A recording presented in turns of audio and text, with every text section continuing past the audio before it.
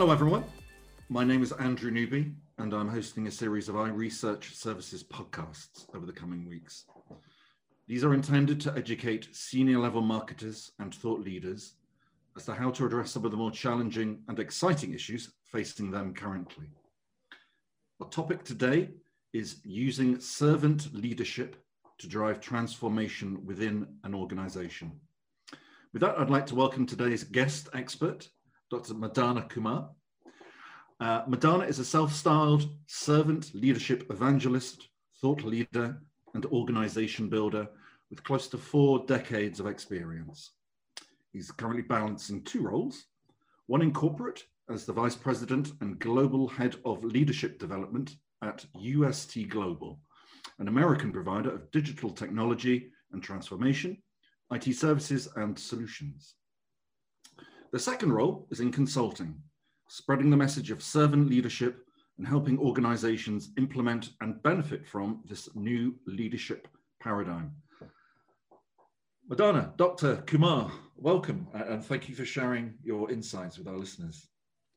Thank you, Andrew. It's a pleasure to be here and pleasure to be talking with you. Thank you very much. You're very welcome and fully reciprocated. So just to start off, Madana, can you give our listeners an idea of your central message or messages with regard to servant leadership? Yes, so servant leadership, is in my view the only leadership philosophy that balances beautifully between results and relationships, and that is really what makes it unique. It is the leadership philosophy that focuses on people first, and yet know that we can achieve the results that we need for surviving or for thriving, not just surviving, for thriving in this world, in today's world, through results. So it's really a beautiful balance between results and relationship, and it also creates a whole new world ecosystem around us. It creates better employees, it creates better citizens for the world. So it's really a beautiful, beautiful philosophy, not just for organizations, but for the world itself. That's a big claim. So would it be summarizable as follows, that it's about putting the welfare of the employee above that of the leader, him or herself? That's absolutely right. Yeah, that is the practical definition that I always provide for servant leadership. Actually, when people ask me who is a servant leader, I tell them a servant leader is someone who invests in the life of another person to the extent that the other person becomes better, bigger, wiser, richer, healthier, wealthier, happier, more famous than himself or herself. That's what a servant leader is, truly. Right. But in an organizational context, to make it more practical, what you said, placing the interest of the employee, ahead or above the self-interest of the leader is what makes a servant leader in an organizational context. Okay. So how did you find this path to, let's call it leadership accountability? Come again, Andrew. How did you come to this path? Okay, yeah. So leadership accountability as a management paradigm. Yes, so I actually stumbled upon it, interestingly from the Bible, frankly. As part of my faith journey, when I started studying the Bible, is when I came across it, and then when I, started looking for parallels in the corporate world. I did come across Robert Greenleaf's definition of servant leadership, and the practical implications of that, and things like that. So as many people who search for servant leadership in the organizational context would obviously know Robert Greenleaf. So that's so I came from the Bible to Robert Greenleaf, and that's how I discovered this philosophy. And in essence, servant leadership invests in the life of someone else to become bigger, richer, wiser, more famous than oneself as a leader. Is that sort of the nub of it? Yeah, correct. That's how I really define servant leader. Yes.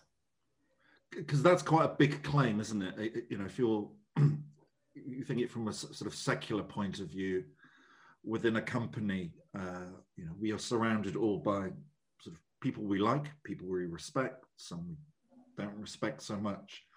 So it's actually sort of quite a big moral claim to sort of put oneself below those around you. So sort of, so you have a set of 7 behaviors that you recommend leaders to develop with instruments to measure them. How, you know, tell me how that works. Tell me how servant leadership works. Right. Yeah. So ultimately, yeah, that's really the final question, right? How does it work? Does it work? And how can we make it? How can we apply it in real life and things like that? That's where, you know, I have come across this. I've come up with this set of 7 behaviors that I call as a deep BHC behaviors. I call it deep BHC, which is a set of 7 behaviors. It goes like this: demonstrating conceptual skills, empowerment, emotional healing, putting others first, behaving ethically, helping others grow and succeed, and creating value for community. So those are the 7 behaviors that in my research and my study make a servant leader. And you know, if one can excel in these 7 behaviors, one can truly claim to be a servant leader, you know, in any walk of life, really, not just in an organization. Okay, and in terms of those 7 behaviors, can they be developed? Do clearly natural leaders possess those 7 behaviors naturally, or have developed them in innate talents? But are these learnable by any leader? I believe so, yes. And we have certainly, you know, proof to say that, yes, they are all learnable skills. Because the way we do is, you know, we follow what we call as a 4-7-10 model, right? So for we look at servant leader, the 4 anatomies of a leader: the heart, the head, the hands, and the habits of a leader. And then we map it to those 7 behaviors, the deep BHC behaviors that I just now described. And those 7 behaviors are further mapped into what we call as 10 attributes. Attributes like listening, attributes like conceptualization, foresight, attributes like you know, healing, empathy, you know, and things like that. So there are 10 attributes that we ultimately, so we help people to understand where they stand through that 360-degree survey. And when they know where they stand with respect to, you know, their own self-perception versus the perception of others, and also where they stand in a group of people, you know, within their organization or globally, they are able to identify where are their strengths, where do they need to improve, where have they overestimated themselves a bit, or where they have underestimated themselves a bit. So the 360-degree actually throws up those 4 areas, and then looking at those 4 areas, they can really look at what is the you know, the skill or the attribute that you need to develop to become a servant leader, or to become a better servant leader. Let me put it that way, because most of the people will have some of these aspects, you know, in some way or the other. Yeah, so that's how, and yeah, absolutely, it is learnable, and you know, and the results of our interventions till now definitely prove that, yes, people do learn it and practice it. Okay, so in terms of the payoff for this, listeners will be asking, well, this is all very nice, you know, where's the beef? The key here is the transformative power this has on employee potential. Is that correct? Yeah, it's actually not, yeah, on employee, it's on employee potential, it's on employees, you know, empowering them or feeling them, I mean, making them feel empowered. It is about, you know, helping them to bounce back from their own failures and you know, and things like that. It is about, you know, making them giving them the right or holistic, investing in their holistic development and things like that. So it's a lot about, yes, what do we do to make them better, bigger, wiser, richer, healthier, wealthier, more famous, happier, and things like that, right? Yeah, it's all about that. And in terms of clients, the touch point with clients is what? Better engagement between. Yes. Better engagement, faster decision making, because if a company who has servant leadership as their culture, nobody will be saying, look, this is beyond my pay grade, let me go check, or you go and talk to my supervisor, right, when you have a problem. So the client will certainly feel the difference in the speed of decision making, in the sense of ownership that the employee takes, in the quality of outcome that is there, that they provide, the receptiveness to feedback and things like that. So really, it is really a win-win. I mean, really a huge win for the clients too. Right. So I get sort of relating this to the situation as we have it now, and I hate mentioning the C word too much, but we have to talk about COVID. I guess I'd be interested in sort of investigating how this taps into the sort of the current zeitgeist. Victor Hugo once said, "There's nothing more powerful than an idea whose time has come."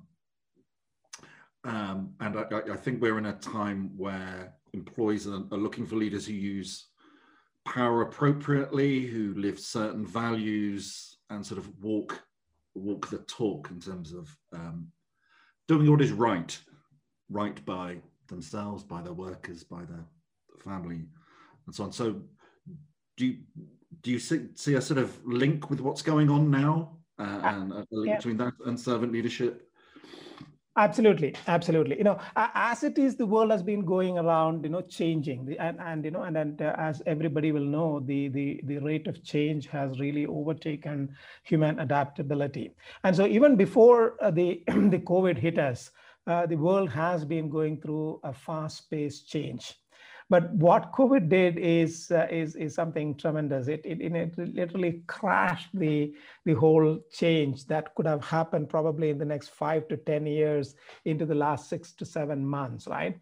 So and exactly as you said, so people are now looking for the leaders who use power appropriately, leaders who put others' interests first and not their self-interest first, leaders who walk the talk as far as a set of values are concerned, and leaders who do not chase success alone but pursue significance. And I define always significance as somebody who add value to themselves and at the same time add value to others. So people will start looking, okay, you are successful, so what did you do with it, and who benefited from it, who else benefited from it other than you, right? So people are really seeking those answers. And what COVID has done is, it has really exponentially increase the number of people who are asking those questions and who are seeking answers and who are sort of putting that external pressure on their leaders to change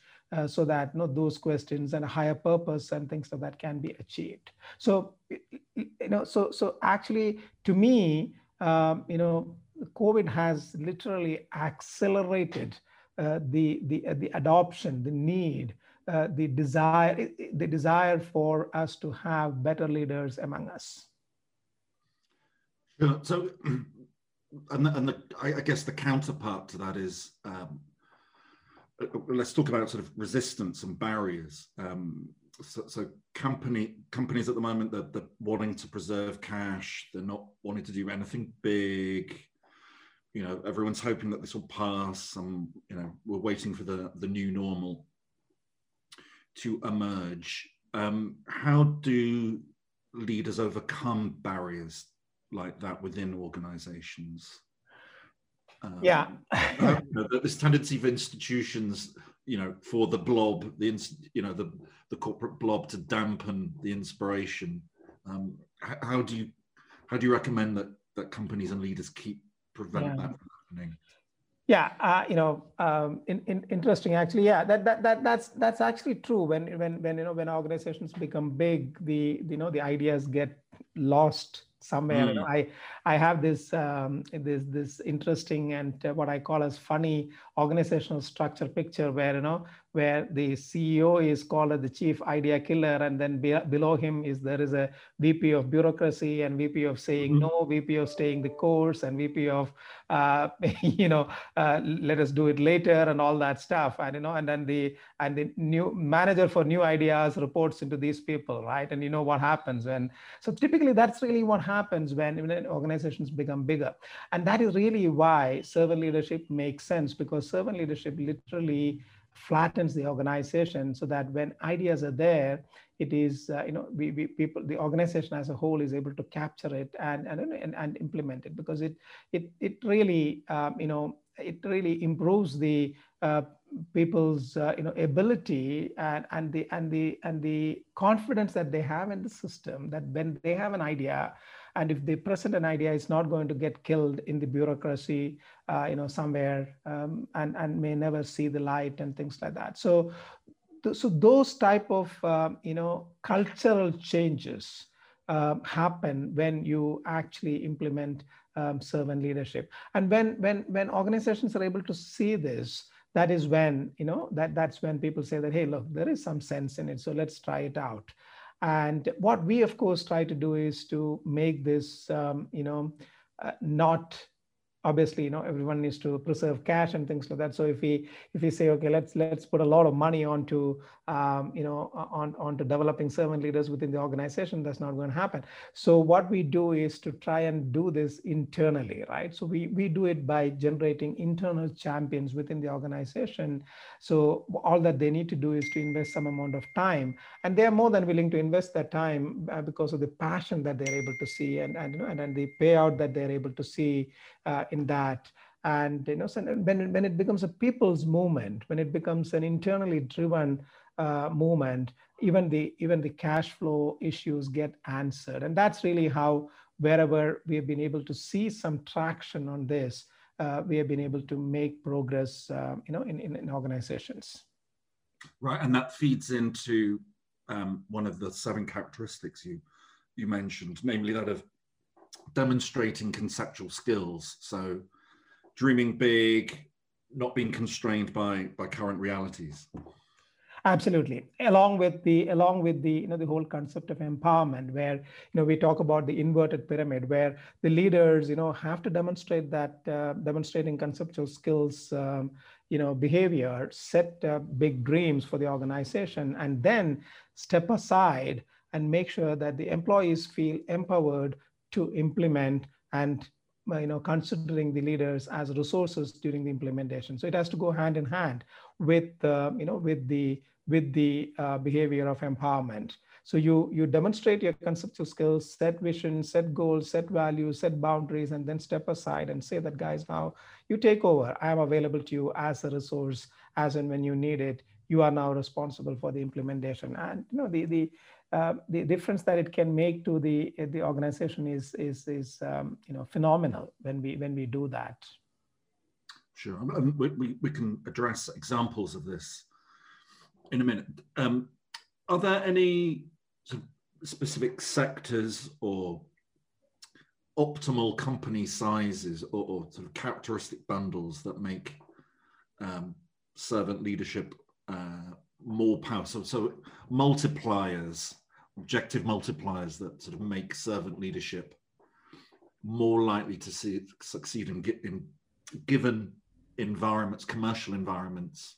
Let's keep to commercial for now, than in others. So, travel and tourism obviously not doing very well at the moment. Yeah. Healthcare's doing okay, tech's doing okay, media's doing okay, even to bits of retail.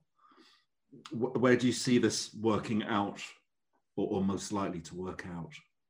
Yeah, I mean, so obviously in the places where wherever there is a direct contact with clients, where sort of in B2C type of industries, right, where the employees are in direct touch with the end users, that's where the impact can be felt quickly and fast. Like the restaurant chains, like the retail outlets, and and then people like that, healthcare for that matter, right? So those organizations, it can actually make a big difference, and the results can be seen quickly, right? And of course, travel and tourism is also actually that type of a business. It is a direct customer contact business. Yes, but they're going through a troubled time right now. But I'm sure it is going to pick up, and when it picks up, it is a place where servant leadership will and has proven to be a big success, and a big asset to have. But having said that, my studies really show that there is really no sector which cannot benefit from it, and there's no size limitation for this. The only challenge, of course, is that if you have not grown up as a servant leadership organization, and if you have grown beyond, let us say, 100,000 employees, then it takes a little bit more effort to percolate that culture within the organization. So it will require some amount of time before it becomes this thing. Obviously, organizations of the size of 25,000 employees, and maybe 25 to 50,000 employees, it's a lot more easier, right? And of course, in smaller organizations, 400, 500 to 2,500 employees, it becomes a lot more easier for people to implement it. But from the point of view of practicality, or from the point of view of effectiveness, I don't think any sector will find it not beneficial to have this philosophy implemented. Right. So I would have thought that there are corporate cultures, there are national cultures which are more prone to hierarchical structures. Presumably they're the ones that probably need this the most. I don't know, big banks, or big tech companies. So can you give examples of sort of where this has worked out well, where you've seen this actually work in under fire, so to speak, and sort of just develop a little sort of how those organizations have benefited from servant leadership? Right. Yeah, I can certainly give some global examples. Whenever any study on servant leadership will automatically throw out companies like Chick-fil-A, for that matter, which is a fast food chain, or Southwest Airline is even a much better example of empowerment and servant leadership. They are, again, unabashedly, they will go and claim that a servant leadership is the only philosophy that we have. It's actually one of their three values. Servant's heart is one of their three values. And the way they have succeeded and remained profitable in the past several decades, despite aviation industry being always an industry where there is heavy competition and the profits are always under threat, they continued to be the most profitable airline industry in the whole world. And their management does not have any hesitation in admitting that a major part of that credit goes to the servant leadership culture within that organization, right? Now, so that those are service industries, right? Then you can look at organizations like Google, for that matter, right? Where the employee empowerment is so big, managers are stripped of all powers that they have.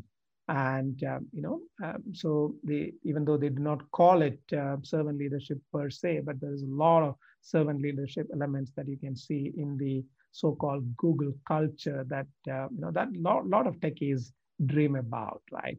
LinkedIn, for that matter, uses what is called as a compassionate leadership. They call it compassionate leadership, which is obviously a big subset of servant leadership philosophy itself.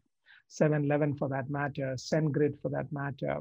And if I look at India for specifically, you will see this significantly in the Tata group of companies. If you look at their whole founding philosophies, right, where they had the big dream, but they wanted to make sure that the achievement of that dream is achieved through very specific ethical, highly rooted on integrity matters, and that have stood the test of time. And what happened during one of the terrorist attack, what we call as the 2611, in India, famously known as 2611, how the employees of the Taj Hotel, which is the Tata Group hotel, shielded the clients from the terrorists, many of them paying with their own lives. It's a tremendous example of how servant leadership culture, has taken root in that organization, and how Ratan Tata himself, behaved and then went and appreciated each and every employee of that organization after that incident and things like that. So we will see this in significantly in several organizations across the globe. And of course, the company that I work for, UST Global, is another example where we can today claim that is, servant leadership has been and is a major factor in our digital transformation itself. Right. So those great examples. Thank you. So in terms of the non-commercial sector, again, perhaps referencing India itself or whatever, do you have any examples of social organizations that have benefited from servant leadership paradigm? Yes, I can certainly quote World Vision as one of the, World Vision probably is one of the biggest, the NGOs, nonprofit organizations. That, in my view, is one of the biggest, organizations that practice it and obviously have benefited from it. Compassion International potentially could be another, another organization that certainly follows those principles both in management as well as in in external stakeholder dealings and things like that. So yeah, there are, and of course, I've studied for my doctoral research. I have studied several organizations. World Vision and Compassion International are two of them, which I studied as part of my doctoral research itself. Okay, so just wrapping up, Madana, what advice would you give to anyone who wants to be an evangelist for servant leadership within their organization, but who doesn't know where to start? Obviously, they can come to you, or they or to UST Global, but just in general terms, where would you recommend leaders or potential leaders start in their journey? I would say we should basically start with a 360-degree assessment, which will give people a huge insight or awareness into where they stand, right? And based on that, we can then work out actions and and then things like that one can do. But however, the advice that I would like to share with anyone who want to implement this is this: that servant leadership cannot be forced upon anyone. It has to be a choice. It has to be a conscious choice that people pick up, because when it is a conscious choice, it will energize you and it will happen by itself. So instead of working on the nuts and bolts and the policies and the practices and stuff like that, what one need to work on is developing that passion internally, so that people feel that is, hey, look, I want to choose to be a servant leader. And that's, again, going back to my UST Global example.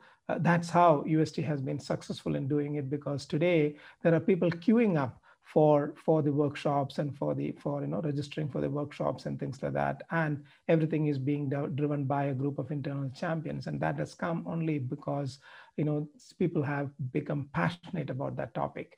And so any evangelist needs to find out ways by which his or her passion can become infectious, and that catches on to others.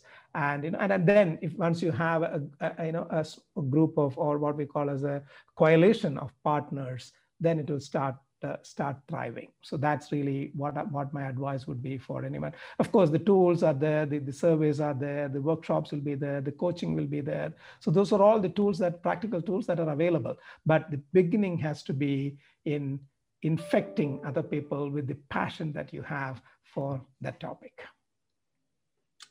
Dr. Madana Kumar, Madana, thank you so much for your time and insights today. It's been brilliant talking to you. Thank you so much for your time.